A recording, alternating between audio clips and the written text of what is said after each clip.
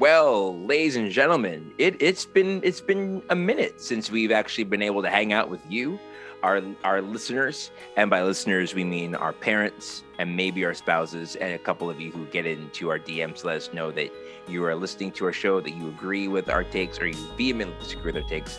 Again, that's a real small sample size, but for those of you who have been listening to the Chris Tusa and Eric podcast for the last season and a half. We're kind of getting ready to round down the back end of season 2 here. We've been on summer hiatus. We've been on a little bit of summer vacation from the show. We're both, Eric and I did a little bit of within Ontario traveling to do some holidaying with our families. And that meant that we took, I guess, a week or two off, Eric? I think it's been 2. So, yeah. 2 weeks off of the show. Yeah. And you know what's crazy, Eric, is unlike when people say that, they're going on social media breaks, we went on a break, and guess what happened? The world continued to do stuff. It did. People do that, like, hey guys, I'm just letting you know, God's called me just to kind of step away from Facebook. And so I need you to know that. I need you to know that you're not going to see me post about my kids or about my smoking hot wife or about my church or so I'll be back in a little bit. And guess what happens? The world keeps on spinning with or without you. And that's what happened with us. The world, while we went on a hiatus thinking that nothing's going to happen while the Christian Center, because we are so important. Yeah. What is that song? You're vain. You probably think this song is about you, that sort of thing. Like, you're so vain.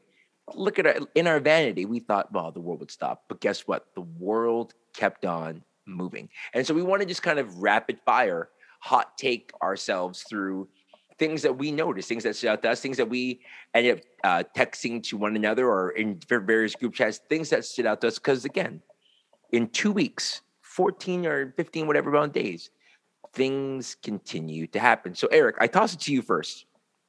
We're playing a proverbial game of Zoom catch. What's a hot take? What's something that stood out to you over the course of the 2 weeks that we were off? So I've been watching the Olympics, which is, I didn't actually think I wasn't super into it when it was coming up. I was like, I don't think I'm going to be into it. It's in, the timing, I don't want to stay up that late or get up that early or whatever. And of course now it's like, I'm watching it 11 o'clock at night. I'm up at 7 in the morning, 6 in the morning to watch the stuff because I'm invested now. I mean, it's how it goes. So I was trying to decide which hot take I want to go with first. And I'll start with one that's probably a little bit spicy, and I don't mean for it to be super controversial. And there's some landmines here, but let's go for it. So Simone Biles, amazing. We love her. She's great. Greatest of all time. Absolutely a legend. There's a lot to get into there, but I think it's interesting that the actual conversation about what was going on with her has been co-opted by a completely different conversation. Expand on that. On that. So it initially got framed. She pulled out of the event, and it was framed as for mental health reasons. And I think people picked up on that idea, that phrase, sort of mental health reasons. And they were like, well, mental health is physical health, and, you got to be able to do what you got to do. And I'm not an expert, and I'm not a therapist. I'm not kind of getting into all that. But as the story began to actually evolve, and we got to get more information, we all learned about the twisties, which is this thing that happens to gymnasts where they their mind isn't in tune with their body. They don't know where they are when they're flipping. It's a little bit like vertigo. And you realize that's like incredibly, incredibly dangerous if you're, flipping in air and you actually don't know what direction you're going. And she posted some videos on her Instagram of her like practicing and whatever. And you're realizing like, oh, she's not taking a day off because like, she's not sticking around these events because, she's feeling down or whatever. It's like, oh no, because like this is going on. And if she does this, she could break her neck. She could die. She could severely injure herself. And I'm not discounting the mental health conversation in any way. Like, I think they're absolutely related. I mean, I think I've seen some really wise sort of people who know saying, events like the Olympics, for somebody who's been through as much trauma related to gymnastics as Simone Biles has, going to the Olympics and that whole experience and all the pressure that comes with it can be a severely triggering event, which could lead to something like this popping up at this particular time. So not discounting any of that, but I think we just culturally, it seemed like we got really quick to, okay, well, you know, Simone Biles is now the poster child for mental health days in the way that a lot of us think about, you know, mental health days. Like I didn't feel like getting out of bed this morning. And, you know, it wasn't that Simone did not want to get out of bed this morning. It was that when Simone got out of bed this morning and went to do her job, she was like, oh, I started doing my job. And like, you know, in the same way that if you're like an air traffic controller and you're like, I have a migraine, like I probably shouldn't be doing my job if I'm an air traffic controller and I have a migraine. Like, you know, it's like, there's certain things that you're doing where like, oh, if I'm not at peak capacity here, then doing my job puts myself or other people at risk, and I need to step away from that. Because I think it became a whole thing, you know, and there was people who were saying like she was weak, didn't care about her country, and all of this because it was like, you know, it got complicated. But I just think, for me, it was like, oh, I think we're actually a little bit missing the point of the conversation. That it's like, well, actually, you know, that it was more complex, and I think it just showed that in society we like to really jump to conclusions. We saw the word like mental health, and then everybody had who had their opinions on mental health already gave their opinions on mental health from both sides. And it's like, well, actually, it's what Simone's talking about here is not the exact same thing as you immediately think of. You know, we extrapolate our own personal feelings and our preconceived notions and our own experience onto somebody else and allow them to represent that. And it's like her situation is completely unique to her. And she has to make the choice that she wants to make. No, I mean, if she got up one day and it's like, actually, I don't feel like competing today, or I don't feel like I'm able to compete, and she didn't have the twisties, and she's just like, you know what, this isn't the thing I want to do. Well, more power to her. That she can make that decision. But that's not what she did in this case. Yeah, like I think when I pay attention to the story, I look at how people like her, Gabby. Gabby. I'm blanking on her last name. From a couple years prior, the black woman athlete gets crapped on in a way that doesn't happen with anybody else. And you know, there was a clip of years ago. I remember it was Atlanta '96. This one gymnast for the United States of America. She runs and she lands on a broken ankle essentially. Well, that's mental toughness. That's mental toughness. You go out there and you risk your life, and that's for your country, right? And you're talking about Simone Biles, who was a part of the case against Larry Nassar for sexual abuse and sexual trauma in defense of other people for her country. Mm-hmm. And you forget, and it's so quickly how people forget, because my hot take is very similar to yours. My hot take is about Megan Rapinoe. Right. And I know a lot of people who do not like Megan Rapinoe, who do not like the American women's soccer team, because they literally live in hubris. Well, greatness gives you the opportunity to do that. When you win, I mean, look at the United States of America. You know, when you win, to the winners go the spoils. Like you guys, like, you know, you like, we as Canadians, we live in this sort of idea of passive aggressive humility, right? Because we're proud, but we're just, you know, we're not braggy about it. Whereas the Americans are like, I'm going to use this euphemism, we're loud, we're proud, get used to it. Like Americans were doing that before any other subsect of people were doing that. America has been doing that since the jump. And so for the longest time, Megan Rapinoe, Alex Morgan, and others, like they've been living this loud sort of, we are the best soccer team in the world. And they have the hardware to prove that. Mm-hmm. So much so that there was an Instagram when they beat the Netherlands in the quarters to go to the semifinals against Canada. If you watch the game, it came down to penalty kicks. Well, Bleacher Report, when they won, they had a drawing of the Americans pretty well like snubbing their noses at the Netherlands. When the Netherlands actually played a better game, they lost on penalty kicks. It's anyone's ball game at that point. Like, you weren't great. You just lucked out on penalty kicks. Like, don't brag on that sort of stuff.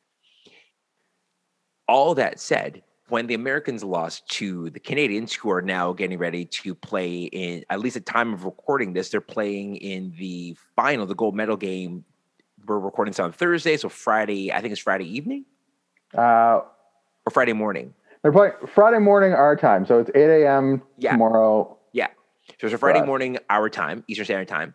We're recording this on Thursday, and the Americans, they lose. And I remember I'm reading on Twitter the amount of people who are like, "Well, she was never an American to begin with. She's never been proud to be an American. She kneels at anthems." And I'm like, why don't you just call it for what it is? Especially among evangelicals. You don't like the fact that she's gay.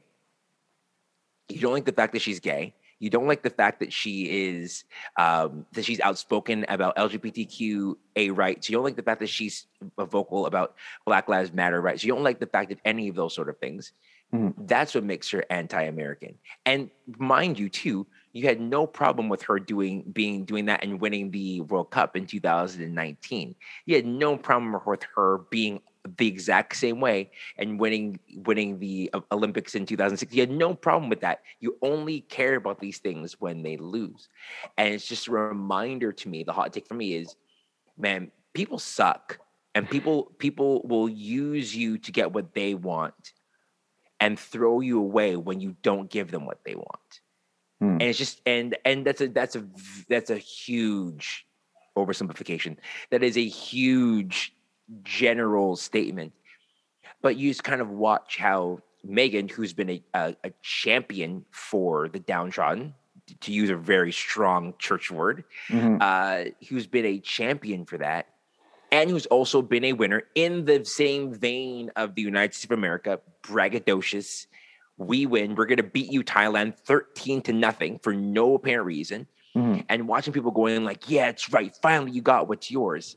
Man, it doesn't take very much for you to go from the highest of highs to the lowest of lows. And the higher in popularity you go, man, that fall down in any capacity, in any space, is that much harder. And for many people, it's that much sweeter.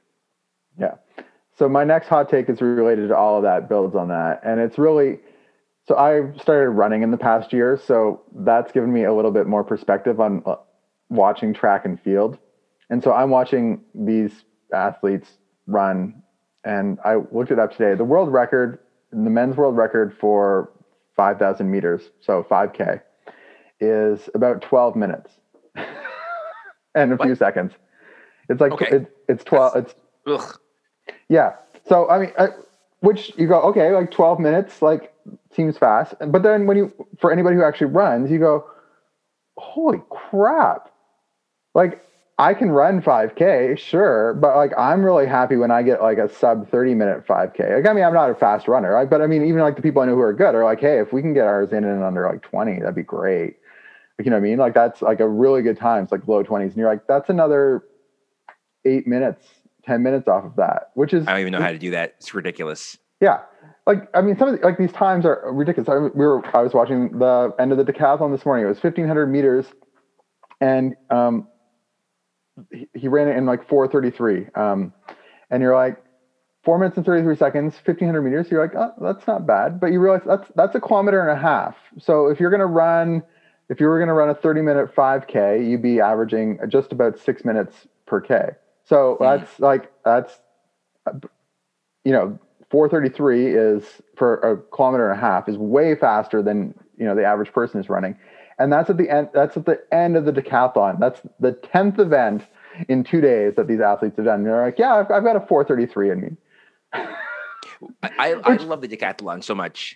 Yeah, I love it. Good.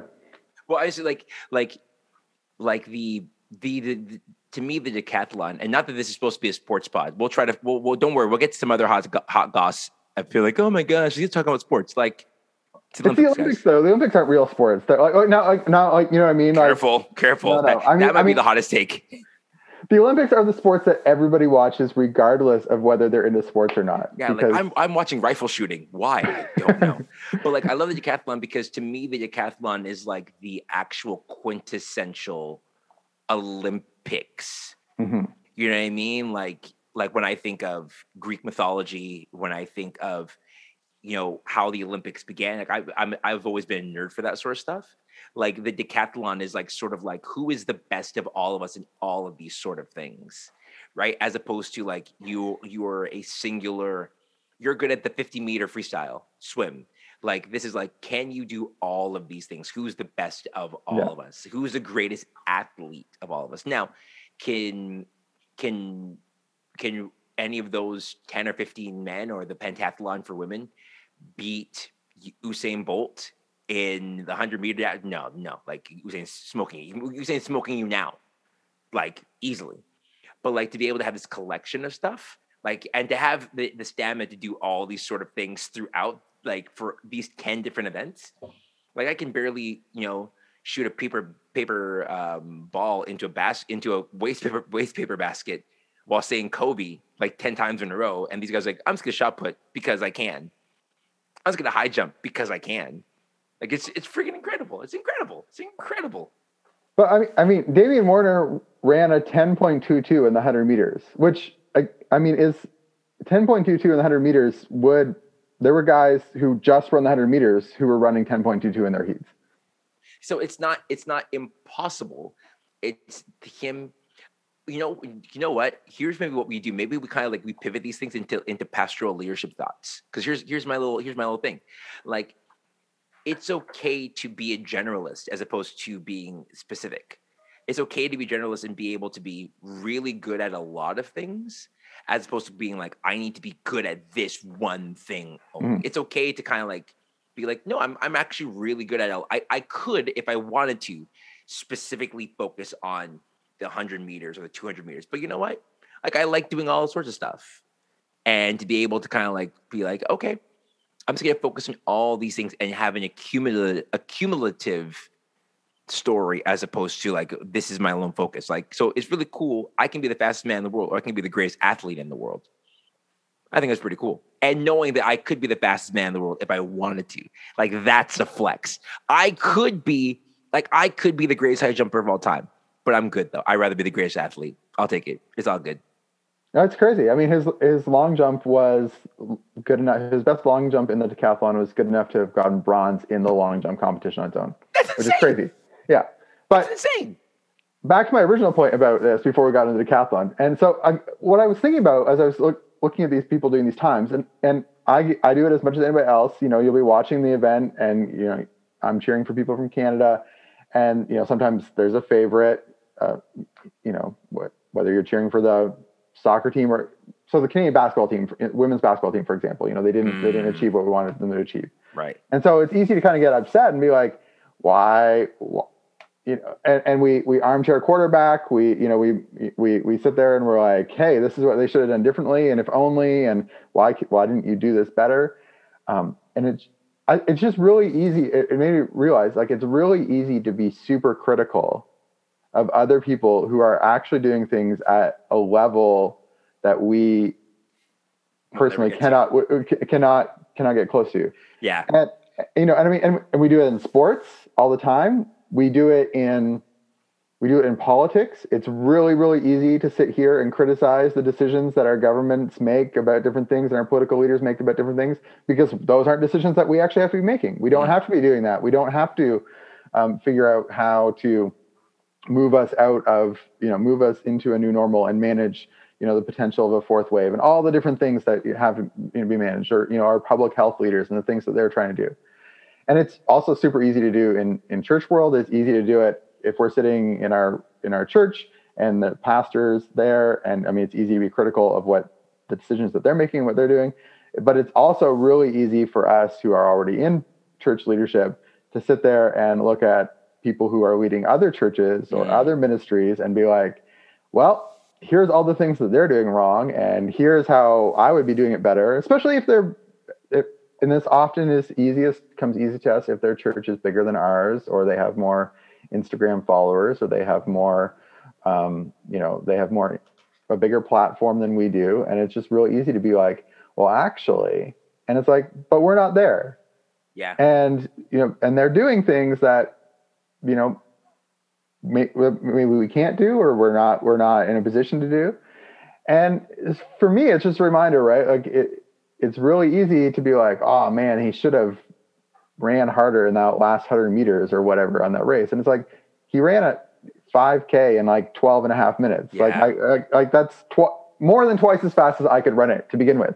And I'm like nitpicking his form on the last little bit. And I think we just all need to take like a little bit of humility. It makes you realize, right? I mean, there's the meme about how, every Olympic sport should have like a regular person doing it. Yeah. Right? I haven't shared that one yet. I haven't figured out a way to share that one yet. But yes, Just so you have like, that perspective of like, oh, that's how long a real person takes to swim 50 meters. Oh, okay. Yeah. They've been out of the pool and they've showered already, and like the person's still finishing. Well, I think J. Cole has a song on his new album, "Surprise the Devil," and it's so true. And he walks through this first verse of like how like it like you would think it's like a Lecrae song at some points, right? Until Little Baby comes in, you're like, no, it's not anymore. But like this idea of like it's so tempting to think that you can do anything. And one of the things I'm trying to do is I'm trying to, when I'm not just kind of like spilling tea or whatever else, I'm trying to ask more questions than make statements. I'm trying to ask, so like I'm trying to ask the people directly who are like, so why did you? How did you? So it's the church is doing like, why did you choose to do that? As opposed to emailing them, like there used to be this guy, man. Oh my Lord, at one of the churches I used to work at, and he would be in the lobby afterwards, after a sermon that our lead pastor or associate pastor, whoever else was preaching, and he would say, "Well, if I was preaching it, I would have also mentioned." Like, who the hell are you helping? Like, then go out there and do it then. Like, how come you're not in the game doing it? Talk about it. There's different things, and I'm, God's calling me to be spiritual sandpaper. No, he didn't. You're just you're a disgruntled person who thinks you can do this thing. Then get up there and go in there and do it. Go in there and do it. And when people start glazing their eyes over because you talked about something else that no one like, then you know what I mean? But like you're out here like on these streets talking that like, yo, blah, blah, blah, blah, yada, yada, yada. And I'm like, man, you have no clue. And so like even the person who finishes last in a race in any of these things or last whatever can outmaneuver you in any day of the week. The person who is just this normal individual who thinks of like, if I was coaching, they could outdo you in everything. And so this idea of the hubris that I earlier talked about with the Americans, we all have it. They just happen to be louder about their hubris than the rest of us. But I agree with you 100%. Like this a little like that humble pie isn't a bad thing. These are people at the height of, they had to go through, when I say trials, I don't mean trials and tribulations, like actual Olympic trials and national trials to get to where they are. They are the best in their countries, competing against other best in other countries. They are the upper echelon of whatever. These are not people who were found on YouTube singing and like, we like your look. These are people who actually worked really hard to get to where they are. And there's a little bit of luck involved in that. There's a little bit of serendipity involved. There's a little bit of wind resistance on that given day and the heat on the track or the heat in the pool. There's a lot, but ultimately, they're better than both of us combined. You know what I'm saying? Like the person who's able to clean and jerk 400 pounds worth of weight over their head. All my muscles are for vanity, Eric. They're all for vanity. They're all for vanity. I'm not out here on these streets trying to lift up 400 pounds and bust up my neck. That ain't happening. I'm just saying. I agree. Everything you're saying in your hot take, I agree with 100%. The last thing I'll add to this hot take, and then we can transition it, is like, I think it's important that humility comes from beginning to understand how much work it is to do the things that these people do or anybody does, right? Is we see the tiniest tip of the iceberg. We see, they're running the 100K. It takes under 10 seconds. And, but that has been, it's been years, decades of work to get to that point. I mean, like just training schedules that we can't even begin to imagine, diet plans and care for their body and a whole regimen. They've been traveling. They've been away from their families. They've been doing all these things. They have, we joke. I mean, Chris Middleton is one of my least favorite basketball players, but he's over there in Tokyo. And Greg Popovich was talking about, sacrifices that his players were making to be there. And he said, Middleton, he just won, the NBA championship, and then kind of hopped on a plane, and his wife had a baby like the day before he left, and like Pop was talking about like, what a sacrifice he made to be there, and he stopped himself and was kind of like, actually, it's probably his wife who made the real sacrifice there. Fair enough. Yeah. 100%. But like but I mean, you see these families watching at home, and you realize, like, yeah, I mean, these people have kids. You see DeGrasse, talking to his kids on Zoom, and you're like, man, like all of this goes into the and all of that happens alone, and there's no guaranteed payoff, right? I mean, for every athlete who makes the Olympics, there's 100 more in their home country who's been working to get to that same point who didn't make it. Mm-hmm. Who isn't quite good enough, but they've been putting the hours, they've put in the work, and we're sitting here at home sipping our latte being like, what you doing? Yeah.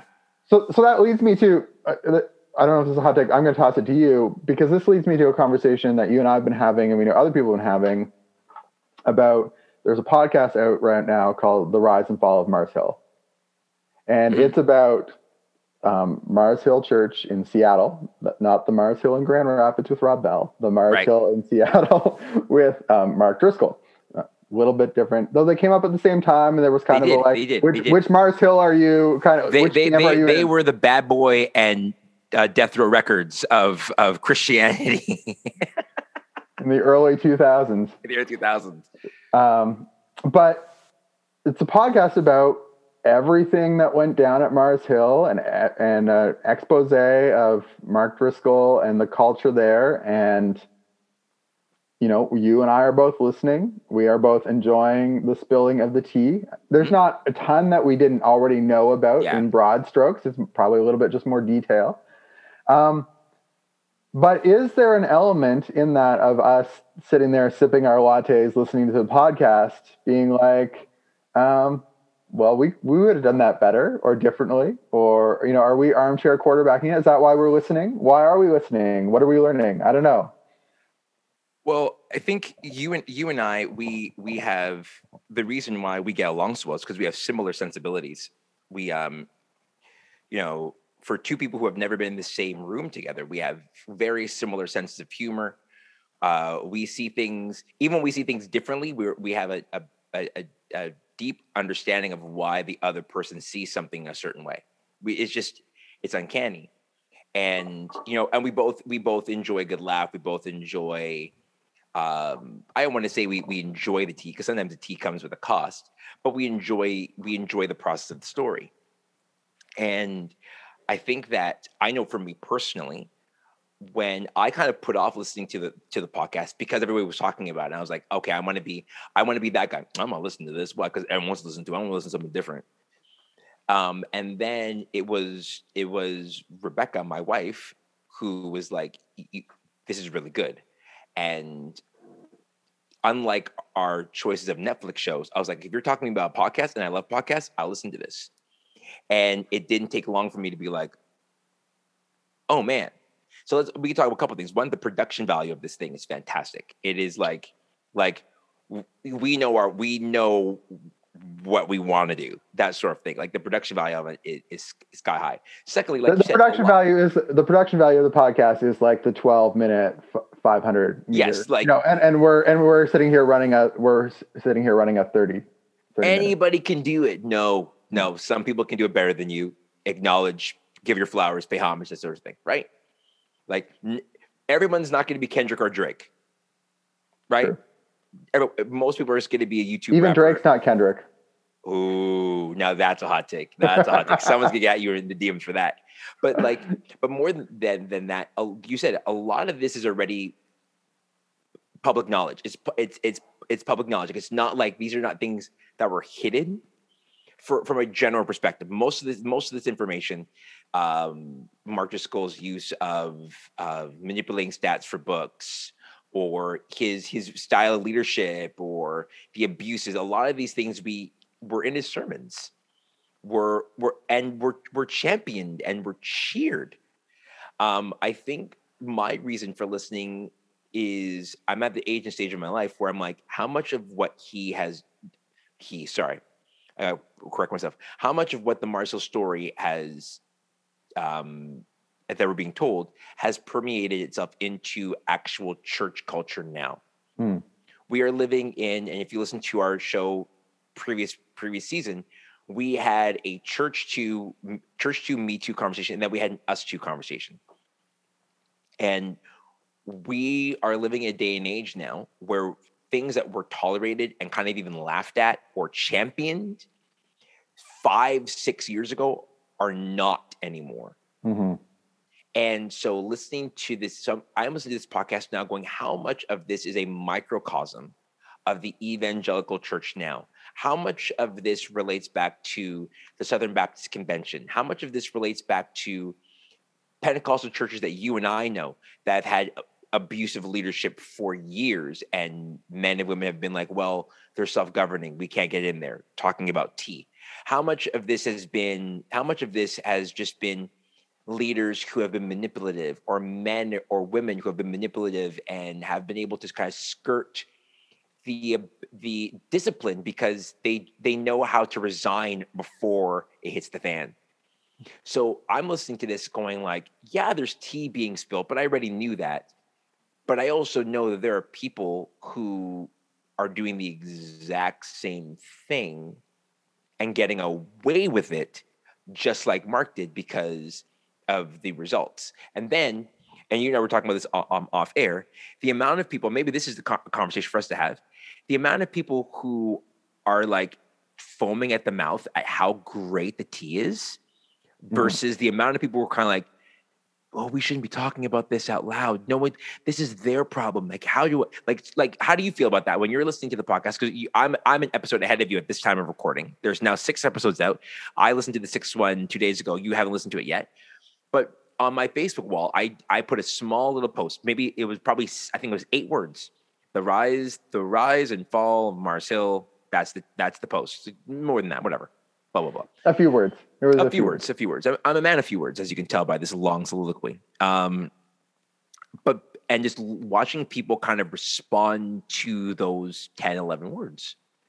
And the mix of like, I'm so happy this is coming out versus I don't know if I can listen to it. I'm reserving judgment on how I feel about this.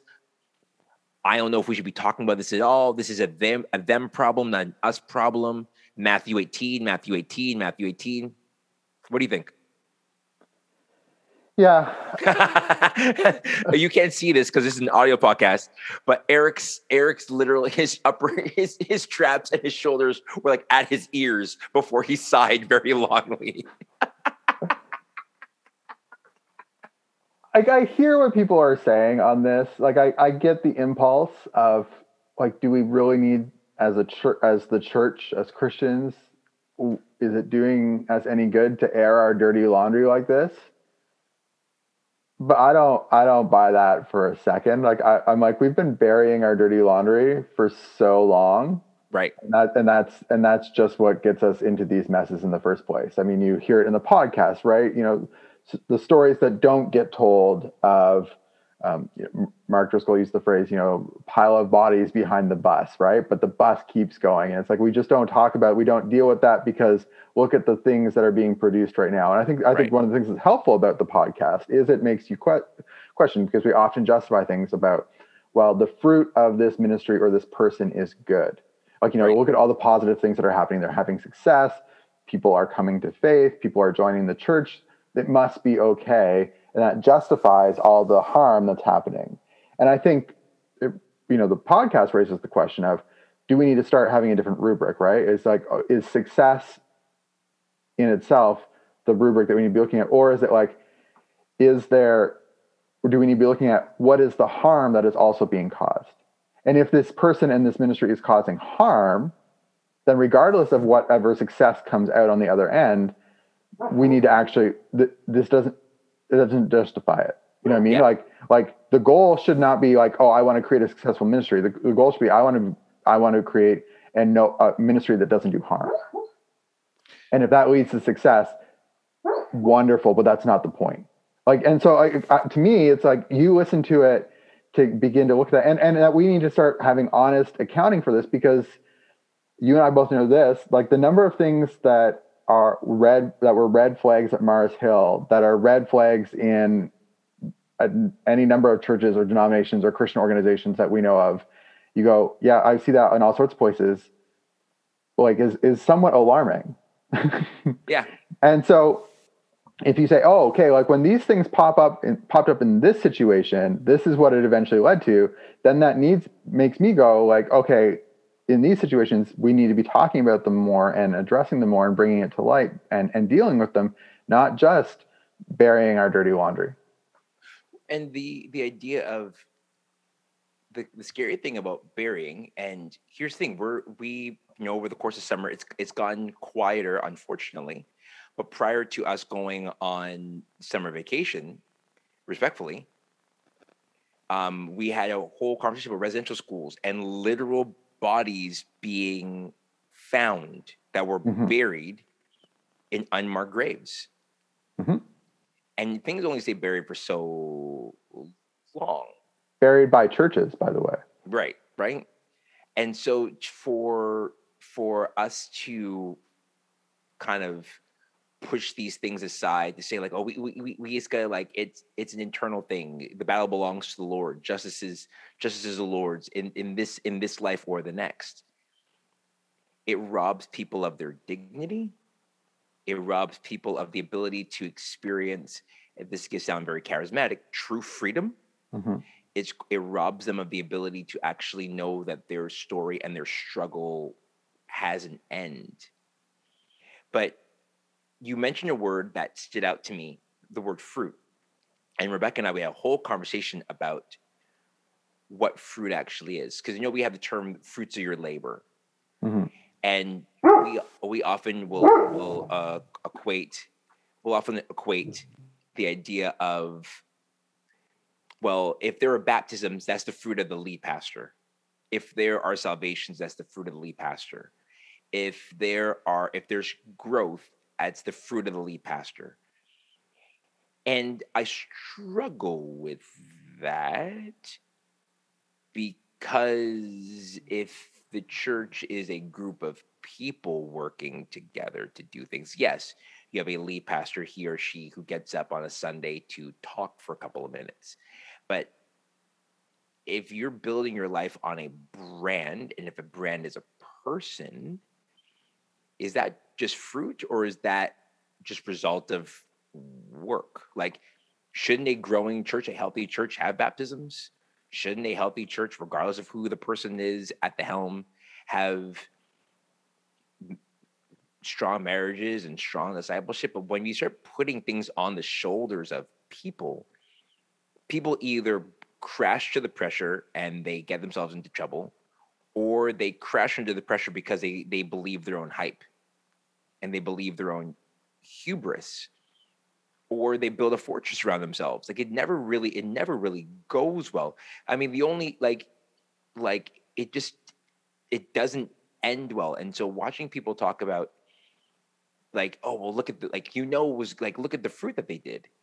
It's like, maybe we have a whole broken idea of what fruit actually looks like. I don't know. Like, I might be talking. Well, no, that makes sense, because, right. I mean, I think what you're getting at is that a lot of the things that we tend to see as fruit of, and by fruit we really mean success. That these are the markers of success of what we see. These mark a healthy, growing church community. But the markers we tend to use for that are more people attending, are more people listening to the podcast, are more people being baptized, is giving up, are we expanding, are we planting new sites, et cetera, et cetera. The fact of the matter is that, like, a lot of that doesn't require any special, is not necessarily a sign of particular favor from God, but is honestly just like usually a sign of the competency of the people who are leading and their charisma. Because if you have competent, charismatic people, then you often tend to have successful organizations built around them, at least to start. And I think what the podcast gets at, and what I see is, that what we often do in churches is we will prioritize competency over character. And if somebody is able to produce results because of their competency, we will continue to give them larger and larger platforms. because obviously they're being successful. So we need to learn from that. And we don't actually really dig into what sort of person is this. And people end up with platforms that are bigger than their character. And I mean, I will say this: I am personally, I don't have a very big platform. I mean, our listener numbers for this podcast tell us, that our platform is smallish, and that's great. And I mean, I don't have a ton of followers on social media or whatever. I have a relatively small platform. It's bigger now than it was 10 years ago, but I'm also like really grateful that my platform 10 years ago wasn't the size that it is now, as small as it is now, because I did not have, both either, my character was not yet fully formed. My thinking was not yet formed to the point where it is now. I wouldn't have been able to lead well in that. And I mean, I'm grateful that I haven't had a bigger platform than I've had, because I don't necessarily know that I would know what to do with it or that I would handle it well, but that hasn't stopped me from wanting a bigger platform at times. Right. I mean, I can both be aware of that and still crave it.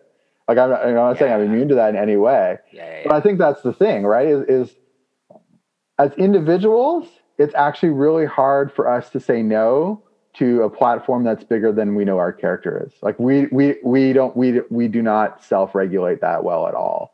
And so actually it does need to be, we need to have people around us who can speak to that, and say that. And honestly, the churches, the organizations, the leaders who do sort of gatekeep these platforms, like, I don't know. Like, I think there's a responsibility there that we often let people get away with. Like, it's easy to throw stones at Mars Hill and say, oh, well, Mark Driscoll, whatever. But like pretty much every major evangelical platform invited Mark Driscoll to be on it. Boom. My friend, Troy Matchett, he's not a listener of the show, but I'll give him a shot anyhow. He wrote on my Facebook wall, "Whose fault is Mars Hill?" And he wrote simple words: "We're all to blame." And that struck me, not in a negative tone, but like struck me as like, he's right. He's right. Like we the collective evangelical sphere, we loved him. Remember this. We talked about this, there were two Mars Hills at the exact same time: Mars Hill, Grand Rapids, Michigan; Mars Hill, Seattle; Mars Hill, Rob Bell, Numa, all this sort of stuff, all these videos and cool packaging. And then this firebrand, old school William Wilberforce sort of like fire and brimstone preacher out in Seattle, and it was kind of like I said, I jokingly, but like, are you team Biggie Smalls and Puff Daddy? Or are you team Suge Knight and Snoop Dogg and Dr. Dre, Death Row, Bad Boy Records? Who are you? I mean, I don't want to put the label of Biggie on either one of those guys, but you just kind of explain it. Rob Bell writes a book about the possibility that God's love is bigger than eternal damnation. Mm-hmm. What if? He's not saying a definitive. He's saying, what if we have it wrong? What if there's more? And before the church was canceling anybody else, before cancel culture was even a term, Rob Bell was out on his ass. We don't want you anymore. We don't want to hear you anymore. You can't preach anymore.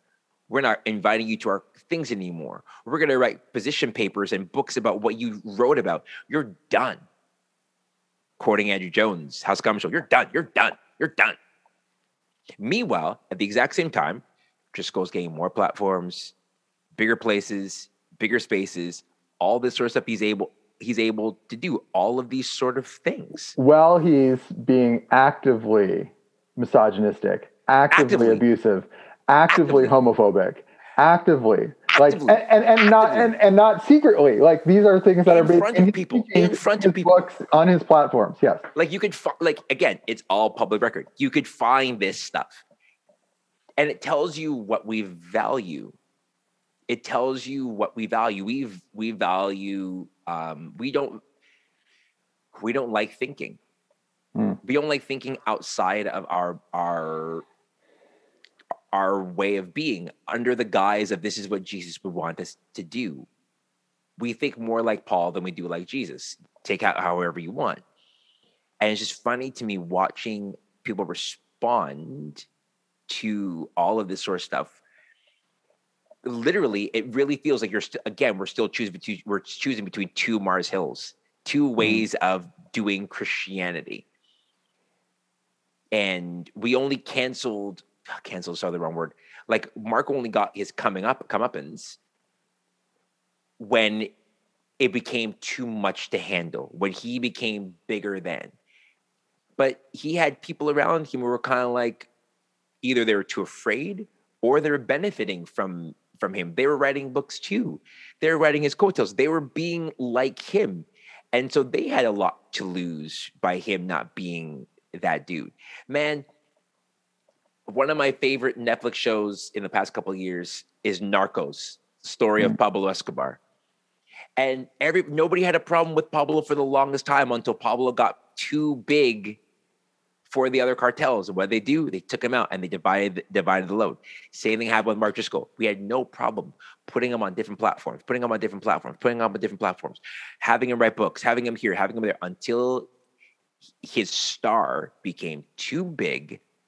And it's like, well, we can't have this anymore. And pew, pew, pew, pew, pew, it's a wrap. Now he's still doing his thing in now Phoenix and doing the exact same stuff and getting into even more trouble and blah, blah, blah. But there are people who followed him from Seattle to there and who are still championing him there. So my hot take is, and I put this on my Facebook wall the next day, and there was a lot less commentary on this one, was why do people continue to support this? Why do people continue to go to churches that no longer quietly or secretly, but like out loud have a reputation of destroying people and being manipulative and being abusive? Why do people do this? That's been my hot take question for the summer. Is like, why do people allow themselves to see truth and be like, nah, it's not for me though. I'm going to be the one to fix it. I mean, and you take that from masks and COVID regulations to racial unrest, to gender unrest, to this sort of stuff. Go like, that's what I talk about, like this micro macro. Like it's such a bigger sort of conversation, but ultimately, like we, the consumer of Christian content, we're as much to blame for the Mars Hill story because we made a choice. We chose one Mars Hill over the other one. We chose one. We chose to say like, you're right. And so we're going to watch the Elephant Room DVDs, and you're going to be we're going to appoint you to be the policer of Christian content and theology and orthodoxy and orthopraxy. We're going to do this. And now we're like, oh my God, like I can't believe this happened. I think that's such a big point though, right? It's like, why one Mars Hill over the other? And it was like, well, Mars Hill, Seattle, and Driscoll got to stick around for as long as they did because theologically, they said they believed the right things to fit in certain clubs, to fit in certain groups. So they were allowed on certain platforms because they espoused the right beliefs. Well, actively practicing things, not necessarily went against those beliefs, but that are actively harmful. But you can overlook that because, well, they believe the right things. Their theology about who is in and who is out and what happens after you die is correct in our estimation. So we're going to allow them to hang around here, even though they are demeaning to women and, all the things. But dude, imagine being, not to cut you off, sorry to cut you off, but like imagine being in a church where you're told if you're a woman, your job is either to be on your back to receive children, be on your back to push out children, or be on your feet taking care of children. And that's the best thing that you can do for the world. When you're actively being told that you shouldn't have a job, to be in leadership in the church, that you should not be working outside the home as a woman. To be told if your husband says, service me, that's your role. And here, let me be that guy. And to not ask for reciprocation. Mm-hmm. What a world. What a time to be alive. Sorry, I cut you off to say that. Okay. I had to get it out. I will say this about the podcast too. It is peak peak evangelical Christian culture that they will do an entire episode on the demeaning teachings about women with like pretty explicit conversations about sex and all of this. And they say at the beginning of the episode, like, oh, like, you know, there's a content warning for kids, but they bleep out the swear words, but they have the whole conversation about sex. Yeah. Like I'm like, why are we bleeping out the word asshole? Oh, Eric with his curse word for the season. Let's go.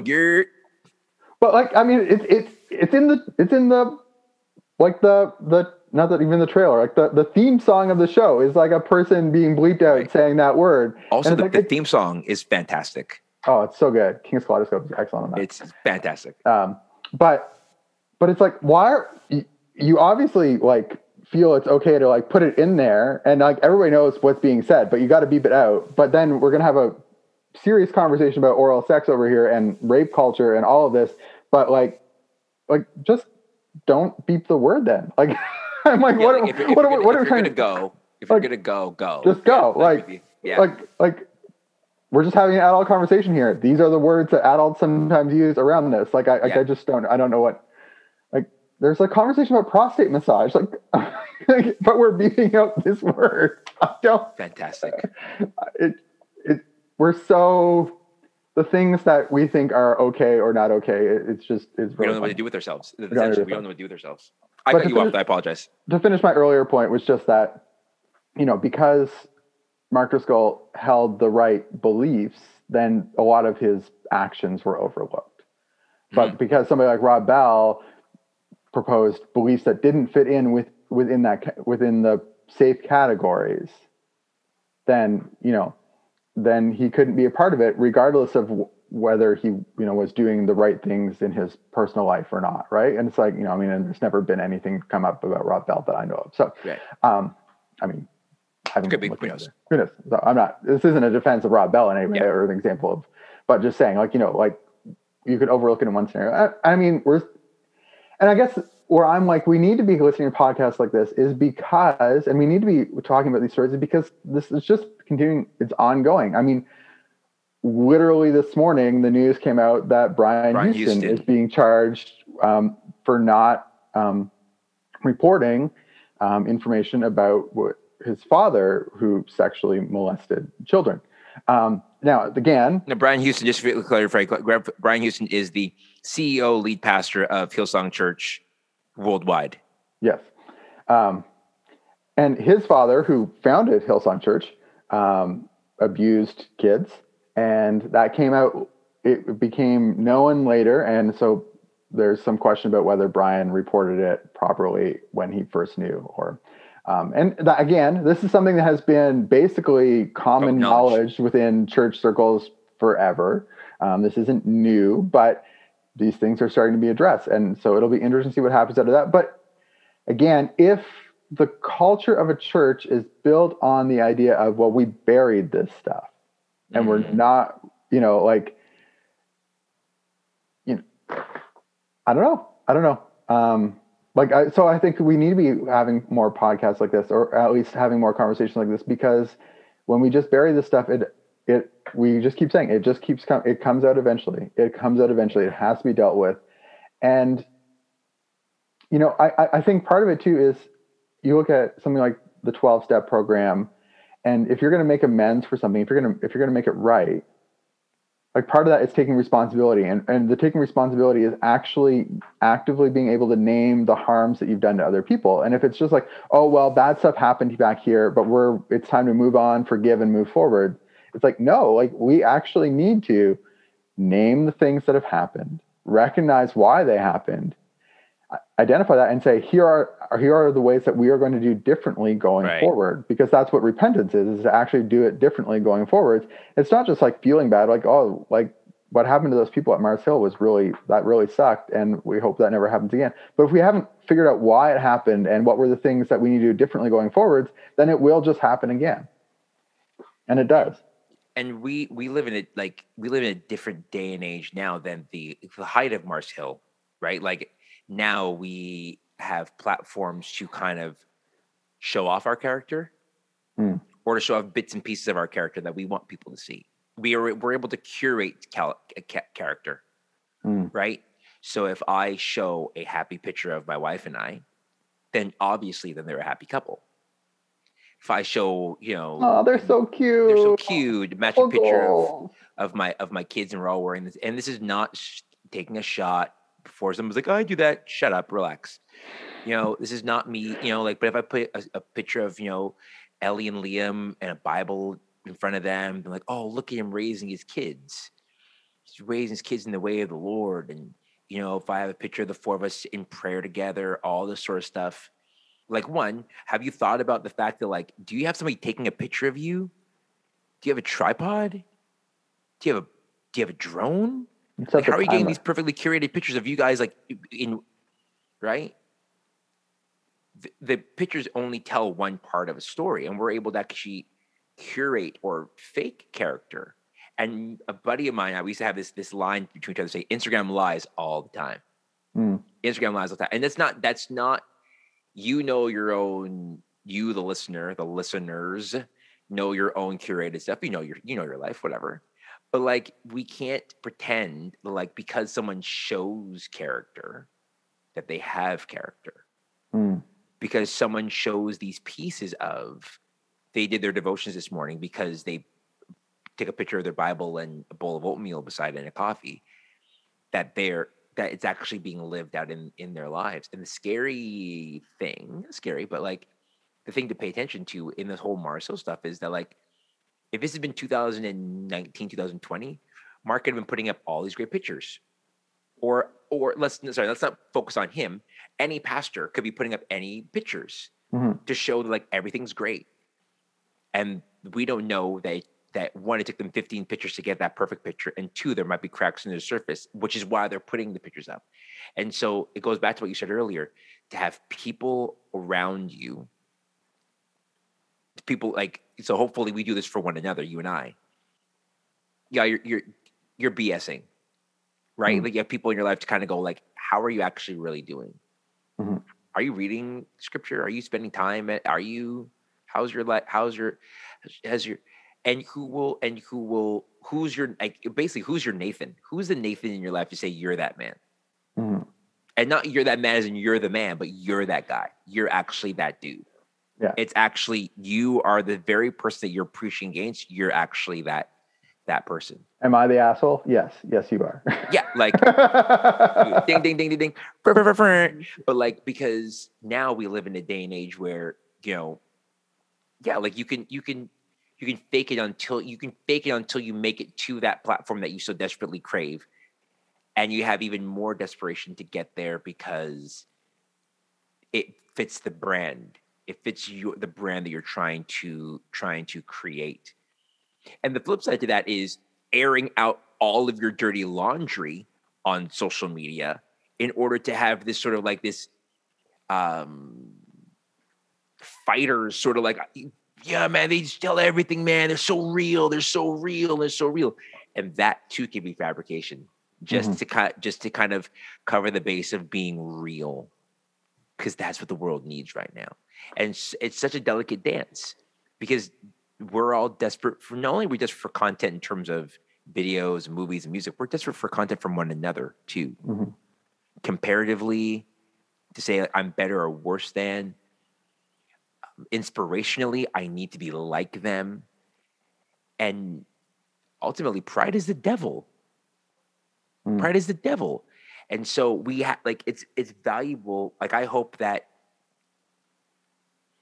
my only hope is that people who have been living under abusive leadership, abusive marriages, abusive families, whatever else, who have been able to listen to this podcast are able to have the courage to say no more and step away from these things, to step out into the unknown, who are able to hear and feel like their stories are validated, because they're like, this is not a singular experience that only happened in my church or to me. That leaders, like, I've been listening to this podcast going, damn, I've done that a couple of times, haven't I? And looking at Becca going like, yeah, you did do that a couple of times, going, oh shoot, okay, if that's, then I need to, right? Like, I'm hopefully paying attention to my life going like, before I start armchair quarterbacking this Mars Hill stuff, like there's a little bit of Mars Hill in me too. There's a little bit of hubris in me. There's a little bit of pride in me to want things a certain way and to like how many people are behind my bus? Mm. How many bodies have I run over unknowingly? Because youth pastor Chris needs something done a certain way, or young adults pastor Chris needs something done a certain way, or communications Chris or traveling speaker Chris need things done a certain way. Who was I willing to push aside so that I can secure a bag for a retreat or secure a bag for a camp? All of those sort of things. Like we all have that sort of hubris to think that, yeah, we're the shit. Mm. And to be reminded and kind of full circle back to the Olympics of like, no, there's always somebody better than you. There's always somebody better than you who can speak better, who can organize better, who can this better, that, but there's always somebody better than you. So deal with your jealousies, deal with your insecurities, because those things are going to pop up, boy. And when they pop up, it's like a zit on a first date. There's nothing you can do, and you can't hide it. Yeah, and I think it's not just about like, is there somebody better than you? I think at the end of the day, it's like, even if I won, can I be happy with myself and the way that I went about going to win? Because I could win, and if I left a trail of bodies behind me, then, did I lose my soul in the process, right? To paraphrase. What is the profit of man, right? Yeah. And so like, it's not even just about like, yeah, I mean, there's a humility and like, I mean, there's other people who are really good at all sorts of things, and in whatever field I'm in, there's somebody who's probably better than me. But also just like that's not the goal necessarily, is to be the best in a particular field, whether it's being a pastor or whatever. I don't even know what it is to be like the best pastor. I mean, that's a weird thing. Yeah. At the end of the day, I mean, it really is about like stats. It's all stats. RBI figures. What's your whip? What's your whip? His ERA for sermon for salvation ratio is really high. Like look at how Eric just holds his Bible. Like you can tell he's in the pocket right now. Let's just observe this. I mean, we joke, but like, yeah, no, that's fair. But like, being people, right? No, you're right. Engagement numbers are engagement numbers. You're like, when this person talks, like how many people do we have engaged and for how long? What, right. How does it track?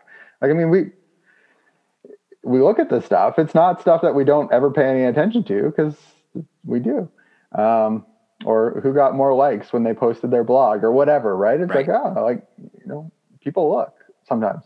But it's like at the end of the day, like, do you feel good about how you did it? Do you feel like you did it the right way? Can you look yourself in the mirror at the end of the day and be like, I did the best that I can? And then can you, going back to, to the example of David again, can you go back to, do you ask that question, right? God, is there anything in me that I haven't even noticed yet? Are there the things that I'm not thinking of that, can you bring those to light? And if they are, then what does it mean for me to deal with those? And yeah, I'm with you. I mean, part of me is listening to the podcast going like, yeah, sometimes it hits a little close to home, because it's like, I've thought that, or I've felt that, or I definitely have, there are definitely people that I've hurt in the process. And, what does it look for me, not just to do different going forward, but, are there things there that I need to go back and fix? I don't know. But yeah, like, I think in all this, right, we get ourselves out of it a little bit. We make ourselves feel better by pointing fingers at other people. It's easy. And that's where I get the criticism of the podcast, in that if all we're doing when listening to the Rise and Fall of Mars Hill is to be able to point fingers at Mark Driscoll and Mars Hill and be like, well, they screwed that up. Well, don't I feel good about how much better I'm doing? Then it's a problem.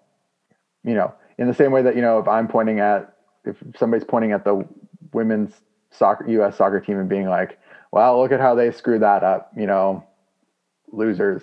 I feel better about myself now. And it's like, you couldn't do what they did if you tried. Yeah. It's just not possible. So I think it gives you that sort of sense of perspective and allows you to kind of place yourself a little bit. I think it should actually, if you don't listen to a podcast and come away feeling a little bit scared for yourself even, then I don't think you're listening to it right. And I agree with you 100. I agree with you 100%. Yeah. The idea of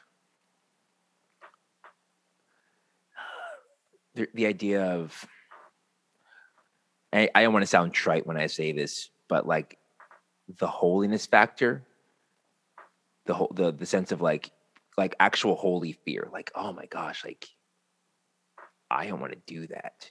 Because we all become the very thing. I'm not trying to one up your last word. I'm not trying to do that at all. But you see, like we all become the very thing that we say we're never going to become. Mm-hmm. Right? George Lucas, I was thinking about this the other day. George Lucas, he makes Star Wars as a rebellion against like studio companies at the time, 1977. And then he later on sells one of the biggest movie companies, Lucasfilms, for like billions of dollars to Disney. And he jokes to himself about how he became the very thing that he despises. We ourselves, and this could get me in trouble, but that's okay. We work at a church for people who aren't into church. That was the sort of the beginning slogan of the place that we work. Yeah. And we have become a thought leader in terms of how to do church. The Mm-hmm. very thing that we thought, yeah, we're for other, like, no, we've now set a trend for what churches can be like. Yeah. We all become that. It happens naturally. It's the ebb and flow.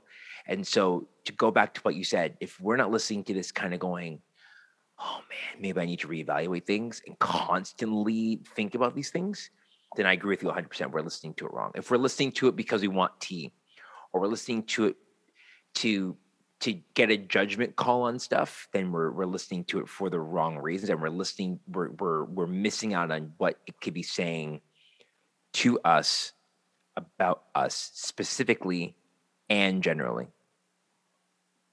I agree. And I think we've done like over an hour of hot takes, and we didn't even talk about Kyle Lowry going to the Miami Heat. We're going to miss you, Kyle. We're going to miss you, Kyle. We're going to miss you, Kyle. Simple and plain. Greatest Raptor of all time. Greatest Raptor of all time. Like, okay, we'll say this. I think we'll close off in 5 minutes. Like you can say, Vince is the most important Raptor of all time. We don't get for Canadian basketball. Yeah. Right. Like he ushers in like the Canadian basketball players that you see now, Jamal, Shai, Chris Bouchard, all these young, really exciting basketball players from Canada. They happen because of Vince Carter, dunk contest, yada, yada, yada. Yeah. DeMar is probably the most beloved, sort of. Like he will always be like that little brother, sort of like we love him. But there is no and then our greatest winner, rental, whatever you want to call him, Kawhi Leonard. Kawhi Leonard comes in, we win a chip.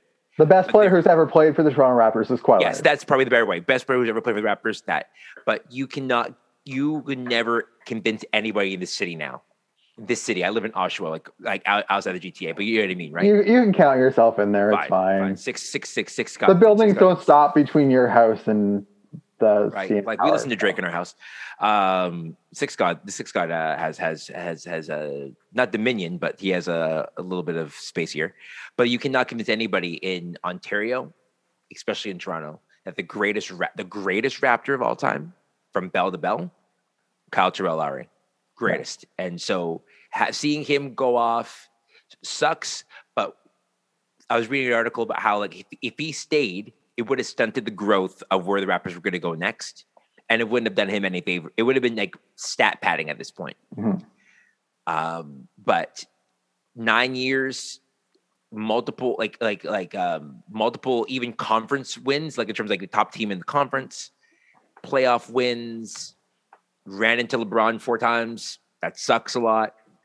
But 6-time All-Star, All-NBA third team, and a championship. He brought a championship to the city. He's greatest. I don't know if you have any other thoughts about him before we kind of close off shop here. My thought was that he posted on Insta or social, a thank you to the city of Toronto and to Canada and the team.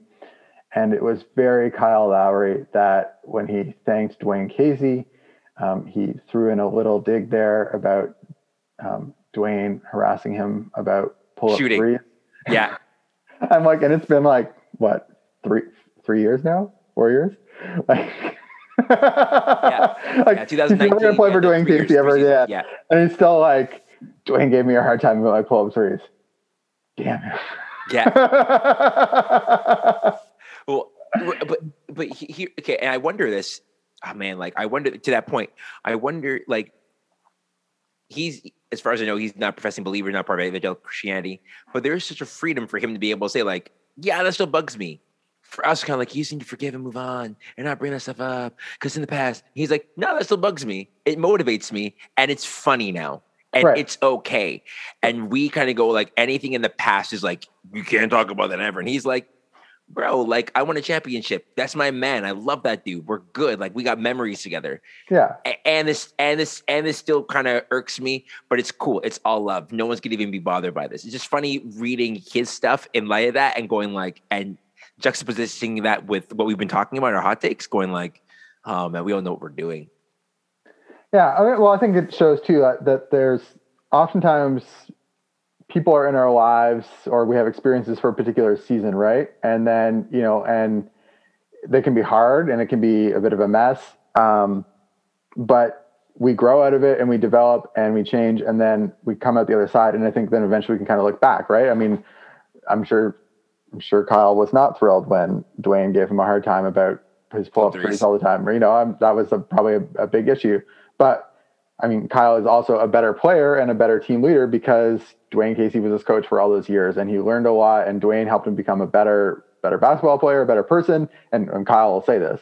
And he probably doesn't win. Maybe he doesn't become the player he needs to be in order to win the championship with Nick Nurse and Kawhi, without Dwayne. And Kyle would probably see it that way, right? I think he said things to that effect, right? Like, it's all part of the journey. At the same time, you don't have to like whitewash and be like, Dwayne Casey was my favorite coach ever, and that was the best time of my life. It was like, no, like it was this thing, but I'm grateful for it. It happened. Yeah. And it's like, it's the everything belongs sort of thing. Like you don't need to change it, but you just need to recognize it for what it was, figure out the good out of it, and then carry that forward. And to be fair too, he still did do some pull-up threes as well. And the pull-up three is now such a big deal in the NBA. We see that with Dame Lillard on Paul George. When anytime Steph Curry gets a little bit of space, Devin Booker does it. Kyrie Irving does it. Like, Trae Young, Luka Doncic, like these guys, they do these things too. So it's also kind of like thanks for that. But also earning the right to be able to say, yeah, but I think it's right in this moment as well. And so watching Kyle like take that tutelage and then adapt the tutelage, and not just kind of say like, I'm never going to do this anymore, but like, okay, I get it. I get why.